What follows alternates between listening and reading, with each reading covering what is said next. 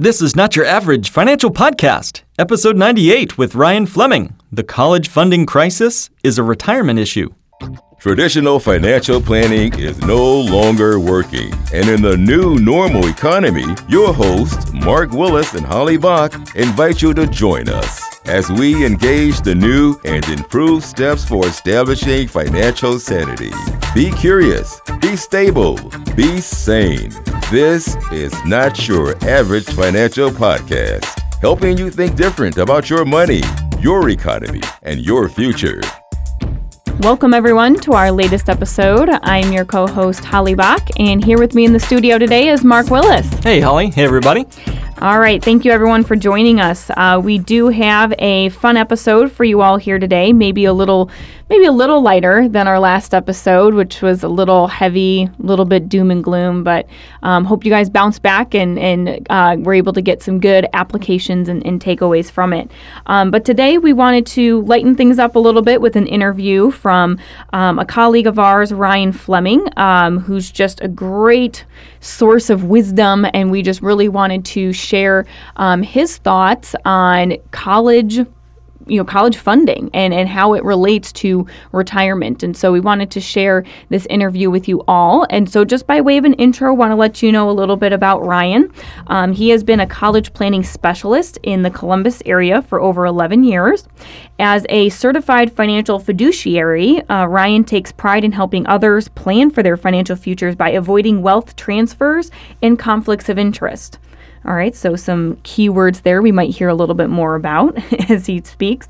Ryan also specializes in helping parents of college-bound students plan for one of the largest wealth transfers of their lives.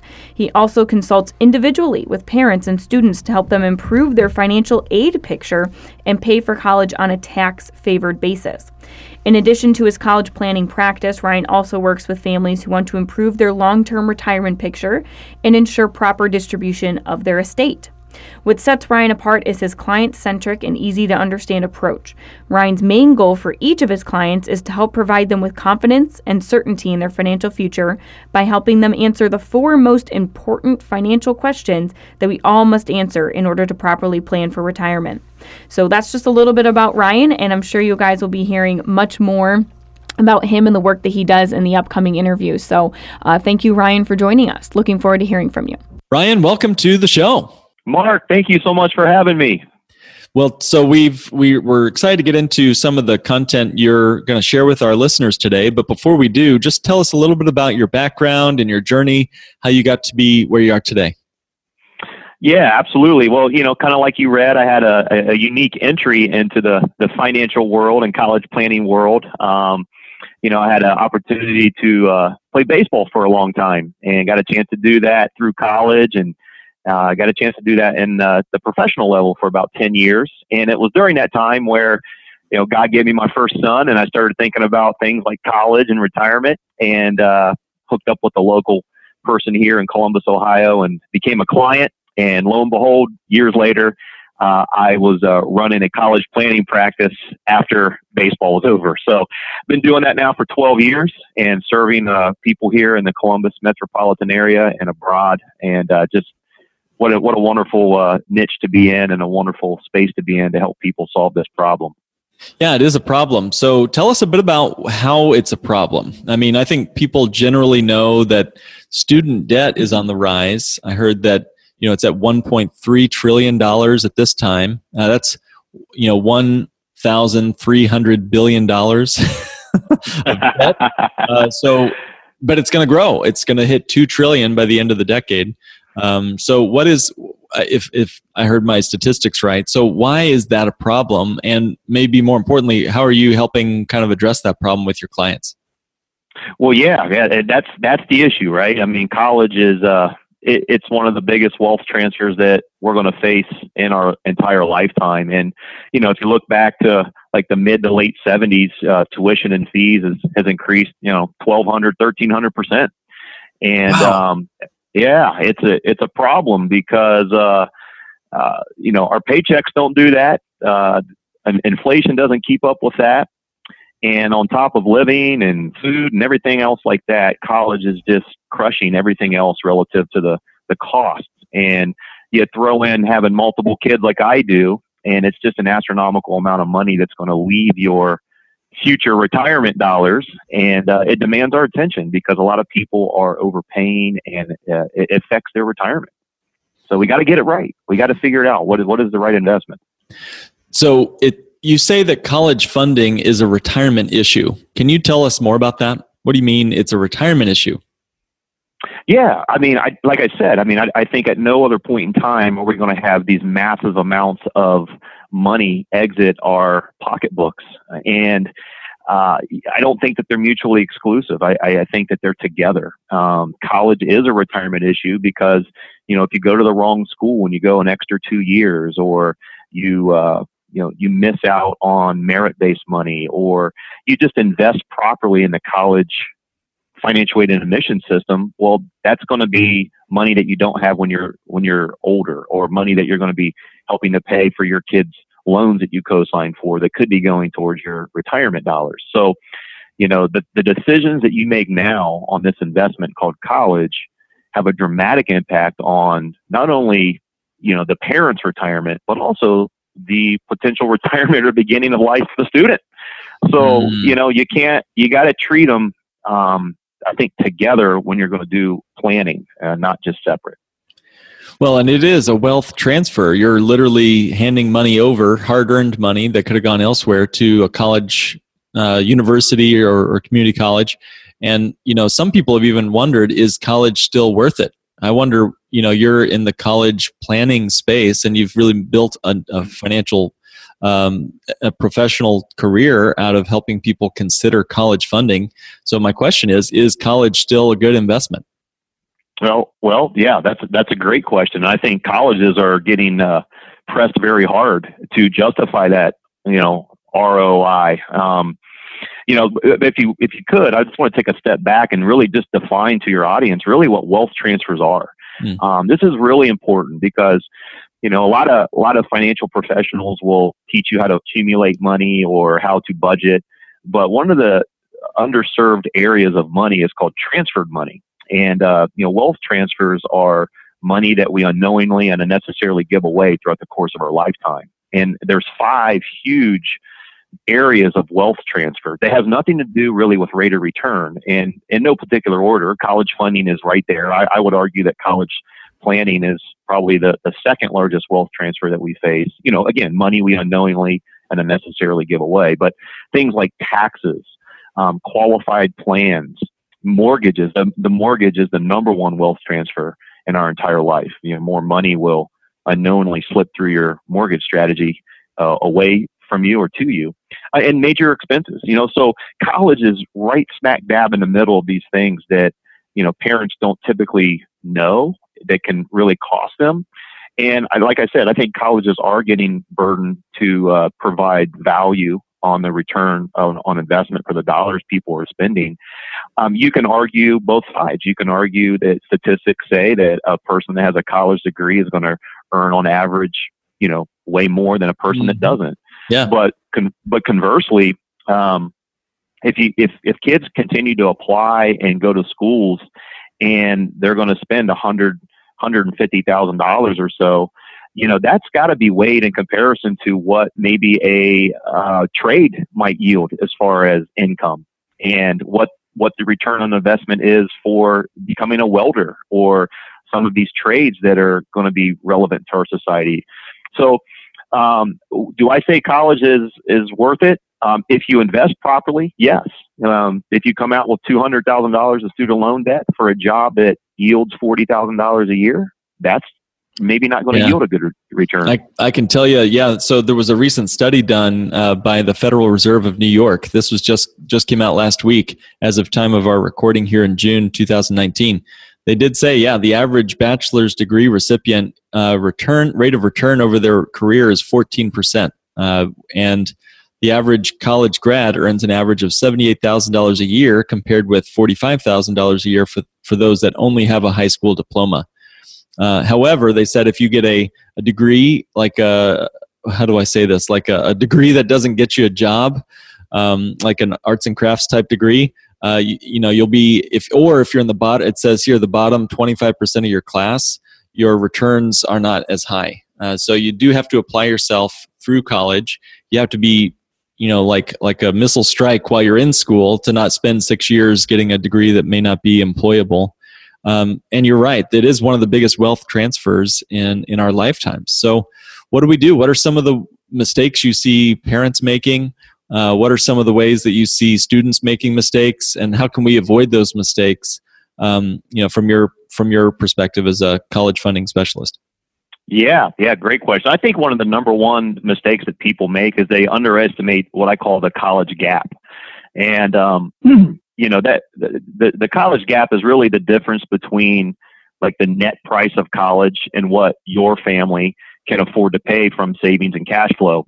I've read a study before from Fidelity. They did a 10-year college report, and it was during the first decade of my career, from 2007 to 2017. And some of the statistics said that while more families were actively saving for college, at the end of 2017, moving into 2018, families had only been able to save about 29% of the total value of college, which is a blessing. But there's that 70% gap. And I would argue that those statistics are more true even today than they were just a couple years ago. And I think that's one of the very first things is they may work with a traditional advisor or something like that, but not a lot of people have figured out how to fund the college gap and having those funds readily available so that you're not going to be beholden to the government, Sallie Mae's, banks, or lending institutions on how you're going to fund that gap. So that's the number one thing I think families have, they need to address. Is where are those dollars going to come from in the most tax efficient manner? And that circles back to the concept that you and I both love, the bank on yourself concept. Yeah. And, well, before we get to some of those strategies, and I think there's some awesome stuff we need to cover there. How does traditional financial advisors advise parents who have college bound kids? What do they typically recommend? What do you think is working under mainstream financial advice for college planning, and what's not working with mainstream financial advice? Yeah, I go back to what we hear marketed every day. And it seems like per capita or people in general just feel anytime the word college funding is brought up, that automatically means a 529 plan is the one and only way to finance the gap of college. And, while 529 plans have some advantages, and it is a blessing that a family may have money in a 529 plan. I don't quote me on this, but I believe the average amount of money in a 529 plan might be around $18,000 to $24,000, somewhere around there, which might be a year of college at a state school or something. But that kind of proves my point that where's the rest of the 3 out of the 4 years going to come from? So I think mainstream financial planning sometimes has been lazy relative to this notion of college funding. They want assets under management. They preach accumulation, and college can just be saved and planned for through the vehicle of 529 plans. And I believe that there's more efficient ways to finance that gap of college. And so therefore I think it just requires a little bit more thinking outside the box, because this is not just a common thing that we have to solve for. It's a major, major undertaking. So, that's where I think traditional financial planning has got people. And what I've seen for the past 12 years is most people's plan is to use 529 plans. All right. And you're right. Yeah. I'm reading the report here, Sallie Mae, How America Saves for College 2018. So age 13 to 17 who have 529 plans, the average balance is $27,000. There you go. Bucks. So I don't know how long 529s have been in existence, but if we've had 529 plans for however many years, couple of decades, shouldn't we have solved the college funding crisis with the 529? If it was, you would think so. Working so well.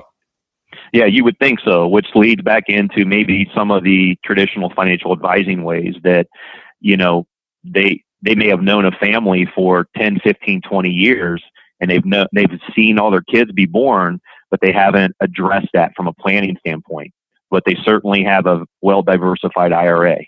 And I think that's just kind of an injustice there as a planner to know that parents have these kids and the costs are rising, and that there's no plan for that. Right? There's no planning for that. So I don't know. You would think that 529s would have solved the issue, but it most certainly has not. Right? Mm-hmm. It most certainly has not. So what do we do from there? We have to get a little bit more strategic about where we can get these dollars, because if we don't do anything different, then we're just going to completely be beholden to the banks, the lending institutions, the Sallie Mae's, and the federal government to pay that debt off. Yeah. And we have to. So. Well, so I don't know if that would count as our first big college funding mistake, but would you just go quickly through the list? What are the 4 big college funding mistakes that we need to avoid? And then we can see which ones or all of them that we want to touch on in this episode. Absolutely. Yeah.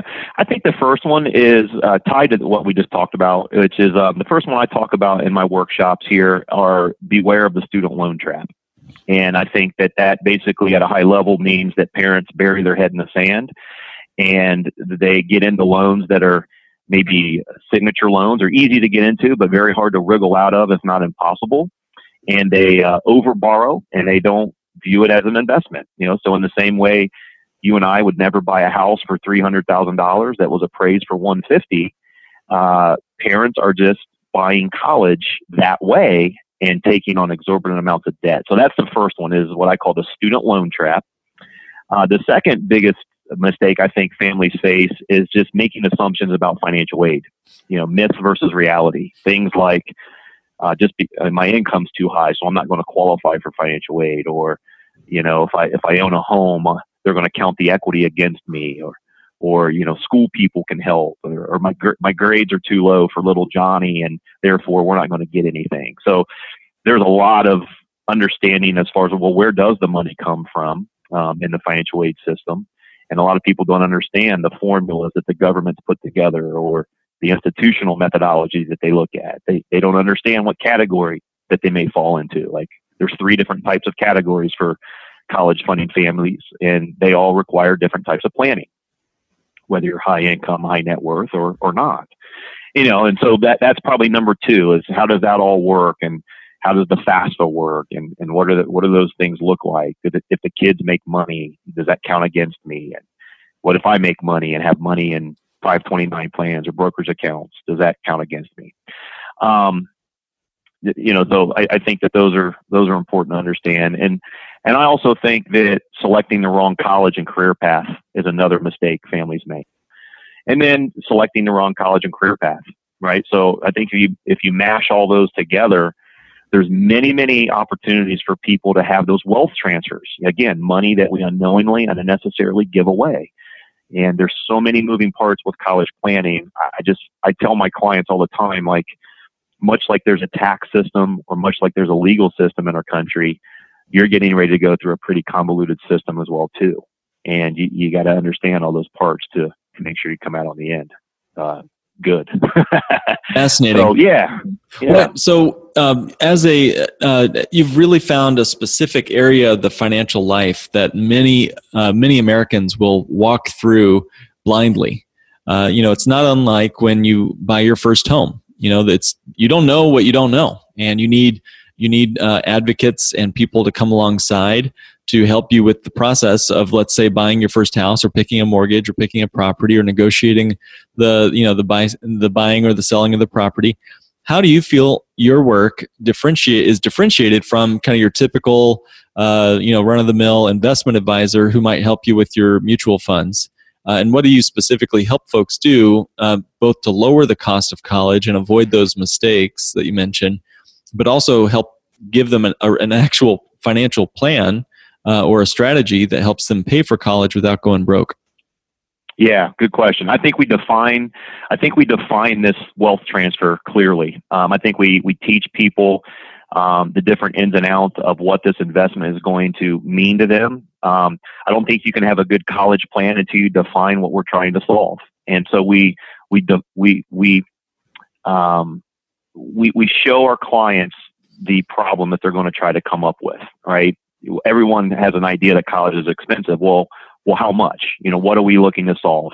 And because of our knowledge of the system and the services that we provide, everything from I've hired a career planning coach to help our kids not go an extra year or two. That could save you $30,000. My wife, for example, is a primary example of this. She went to nursing school at a college here in Columbus, and it was 2.5 years before she decided that was just not for her. And I married her and inherited over $40,000 of student loan debt because she just thought she wanted to be a person that helps people. When in actuality, it shouldn't have been nursing school. It should have been maybe early childhood development or something like that. Well, she ended up wasting 2.5 years, and that can help people save a lot of money. It could be ACT prepping. It could be essay reviews. It could be all those types of things that we can help people save money with. But ultimately, it's just defining this wealth transfer, helping them understand the ins and outs of the system, making sure all the forms are done correctly and all the administrative things are done correctly, career planning is done correctly. And then I got to go back to that most people are not going to get full rides. And so where will those dollars come from? And one of the things that we help people do from a holistic planning standpoint is figure out how we can have those funds readily available and how that doesn't back up into your retirement. And one of the amazing strategies that we use has to go back to that bank on yourself strategy and having those dollars there that are liquid, that are tax free, that in some cases won't count against families on the financial aid formulas. And moreover, just allowing them to be their source of financing so that they can recoup those dollars back to themselves and then reuse those dollars tax free, which leads into one of the things I wanted to talk about today is whether you're planning for college or whether you're planning for retirement. I think traditional financial planning sells products, and they don't really look at the financial swing of a client. And so I always kind of make an analogy that when we do planning, that we want to look at your swing as like a golf swing, if you will. And the reason why that's important is because if you have a good golf swing, you can win more money on the PGA Tour versus the clubs. And if we can look at somebody's swing and we can figure out if they're off balance, then we can figure out what clubs can fix that swing. And that's all centered around, to me, knowing the 4 most important financial questions that we all need to know.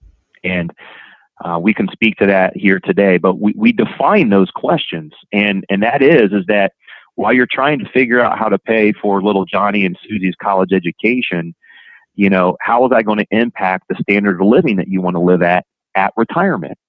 And most families, they don't know the answer to that question. They've worked with a traditional financial planner, and all they know is that they might have an IRA that's 20% bonds and 80% equities.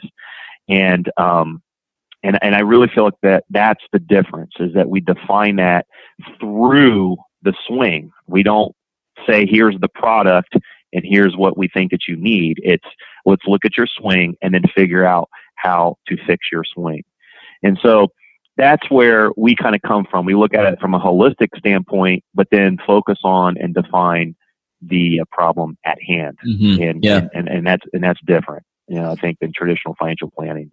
That's smart. So, and it sounds like you brought up some really good points. You're exactly right. No person should just pick up any old golf club. If you're on the green, you don't need a driver. If you're in the sand, you don't need a 1-iron or a 3-iron or whatever, or a baseball bat. You want the right club, but more importantly, you want the right swing to go along with it. That's great.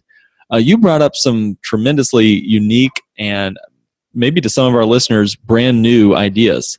So, tell us, how does the particular club of whole life insurance, using kind of the bank on yourself concept, how does that help you down the fairway, so to speak, of what you're trying to do when funding college and also retirement? Yeah, well, the bank on yourself concept relative to golf clubs is the putter, right? It's the one that's it's not going to make people ooh and ah. You're not going to hit it 300 yards, but it's the one that wins tournaments. It's the one that's the club that solidifies people's personalities forever. It solidifies their greatness.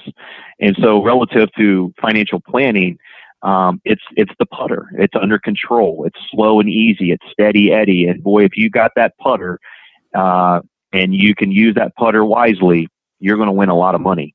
And in financial planning, it's the same way. It's been around for 200 plus years.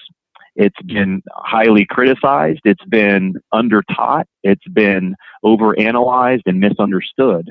But yet here it is, standing the test of time, right? Where, the banking institutions, which are some of the most profitable businesses in the world, they utilize it. They understand the advantages of it. The government, for goodness sakes, thought it was so good they got involved in it. So by no means it's not the one wood. It's the putter of financial products, but it's something that you can count on when you get into sticky situations. And for college funding, it can be a marvelous tool. It's a marvelous tool so that you don't have those opportunity costs go away from you. You could recoup some or all of the cost of college and some of that interest back to our families, reuse those monies in their retirement years tax-free, and then maybe leave something for their estate, their loved ones, charities, churches that are near and dear to their heart. So there's no better way to keep that intergenerational wealth going, avoid opportunity cost, and do it all on a tax advantage basis. And it fits perfectly into that gap of how will you fund whatever's not met from the government or outside sources in college planning. And so that we believe in that a lot. It's not the only thing that we do, but we certainly say that is the staple. That's our putter in our bag that's going to win us the tournaments. Wow. So, in my introduction to the concept of Bank on Yourself was through the lens of how do I pay off this massive student education debt problem that we created for ourselves. You're right. It felt like when I met my wife, Katrina, in college, I felt like I was already married to Sally Mae because she was taking so much of my money every month. But I think a lot of our listeners might be thinking, well, how do you use life insurance to pay for college? That's a new idea for some people. And also, what does this have to do with retirement? Do you have any stories, or could you give us an example of someone who maybe is on the pathway of doing this, using that putter, so to speak, to help them achieve their college funding strategy? And then also, what's the end result with retirement planning, and how does that fit in using this concept? Yeah, I'll give you two. One of them is me. So when I was 27 years old, I learned about this concept and started my first policy. I currently have 8 policies now, and I have a incoming sophomore, I have a 7th grader, and a 2nd grader. And so I started this a long time ago. I do not own a 529 plan. And again, just if you do, or some of your listeners have one, I'm not saying that you did something horrible. This could be in conjunction with. But so I am prepared and poised to be able to be my own source of financing for colleges. I certainly will, choose the right schools for the right value, not overpay, but I want to recoup those back to myself. But I'll give you a little bit more of a recent one, as I've had several clients, but one in particular we just met with 2 days ago. We did an annual review. They have had 3 of their children come through our program. 2 of them are graduated and working. One's a teacher, and one is an engineer, and one is going into their junior year in college. And they pulled up on their spreadsheet all the different Parent Plus loan debts that they've been able to service, or from Discover, right? They had a spreadsheet of all these various loans that they've taken over the years. And I knew that was going to come about. And so years prior, we had started to fund their policy. They didn't have quite enough to have enough funds readily available to pay for college as they went. But I told them at some point in time, we could use the deferral mechanism of student loans, if you will, until 6 months after they stopped going to college. And then we could swoop back at the end and become our own source of financing and use our policies to do that. So they had over $100,000 of cash value in their policies. We're going to take a max policy loan, and between them and their children, they're going to recoup those dollars back. They're excited about that. They were paying 7, 8, 8.5% interest. And so, they're going to borrow with exorbitantly less interest, but simple interest, and recoup those dollars and basically rampage into their retirement, and then be able to use those dollars to supplement their Social Security or pensions, and do it on a tax-free basis, tax-favored basis. And so they just lit up, and this was 2 days ago, so I remember this. And Mom, at the end, she put her hands in the air and she goes, I knew it was going to work something like this, but I just didn't quite understand until you just finally reiterated it again. And now I get it. And so she was like super happy. And That's amazing. Yeah, and so they're going to finance college in a much more tax efficient manner, and they're super happy. And so I've had several clients like that over the course of my 12 years, and it's just kind of fruitful to see that they get it and that they're kind of in control. That is such a great story, and I love how they're rampaging toward retirement now. Their money was growing even as they borrowed that money off the policy or against the policies to wipe out their student loan problem. But then you were able to wipe out all their debts, and now they're basically banking on themselves for their student loans. Well, what is one thing you'd want to leave our listeners with that you feel like would be just to help them take that first step, or to just help them toward this journey of this wealth transfer we call college? What's one thing you would want to leave our listeners, and what's one way folks could reach out to you if they want to learn more? Yeah, thanks, Mark. The first thing I would say is don't procrastinate. We tend to see people late in the game, somewhere between 8th grade and 12th grade. We would define those as late-stage college funding families. So whether you have a junior in high school or whether you have a 3-year-old, it's not too early to start planning for this wealth transfer. It's not getting cheaper. Unless colleges stop having 30,000, 40,000 applicants, they really don't have any course of action to lower their cost. It's supply and demand. So whether it's a small start or a pretty robust planning session late in the game, don't procrastinate. Get ahead of this curve right now, and you'll be a lot happier for it. And talk to somebody that understands the financial aid and admission system, a qualified person that understands this thing called college. Your listeners, we would love to field some questions or just be a resource to some of your listeners throughout the country. You could go to our website, www.keystoneadvisors.com. You could reach me at rfleming@keystonecollegeplan.com. And certainly you could give me a personal call if that's how you'd like to communicate. 614-300-9493 comes right to my desk.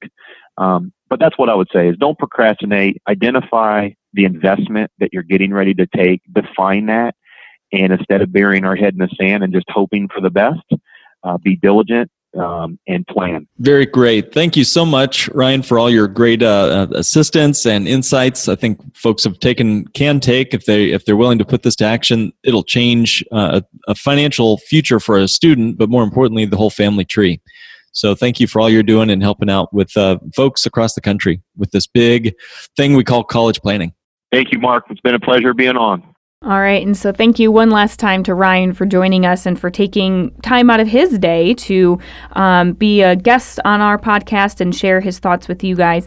Did I not say he had a lot of wisdom and insight to share? So I think that this interview kind of shows that. So Mark, what would you say were some of your big takeaways or kind of key points from your conversation with him? I guess he really brought in, again, the idea of wealth transfers. We're all going to go through these sort of gateways in our life, almost sort of forced through kind of just life's milestones, College is obviously a big one, and if you have just one kiddo, it's going to be expensive, not to mention if you have a couple. So that is a regular transfer of your money to some other entity like a college or a student loan company or something. So being aware of that transfer is so huge. I mean, we could add retirement fees or the expense of long-term care. These are all big wealth transfers. If we have eyes to see it, we can prepare for those. That was the big takeaway for me. What about you? Yeah. I guess just thinking about how college funding and the impact it can have on retirement, and so how they can be very, very interrelated in that, college funding and for many people, if parents are choosing to pay for college, it ends up becoming it ends up becoming in such a way that they're not able to retire because they're paying for college, or vice versa. They have to prioritize their college over paying for college for their kids. And so just kind of that connection there. And I think if you can find a way to accomplish both with the same tool and the same strategy, it could be multi-purposed, multifaceted. I just think that that's awesome and can just have such a huge impact on, the financial lives of Americans that would otherwise have to maybe choose between the two. So hope that you all, our listeners, were able to get some good nuggets of wisdom from Ryan. We surely enjoyed having him on our show, and just want to say thank you all for joining us for another episode of Not Your Average Financial Podcast, helping you think different about your money, your economy, and your future. This has been another episode of the Not Your Average Financial Podcast. To join a financial revolution and start thinking different about money, go to www.nyafinancialpodcast.com and click Request a Meeting. The topics presented in this podcast are for general information only and not for the purposes of providing legal, accounting, or investment advice. On such matters, please consult a professional who knows your specific situation.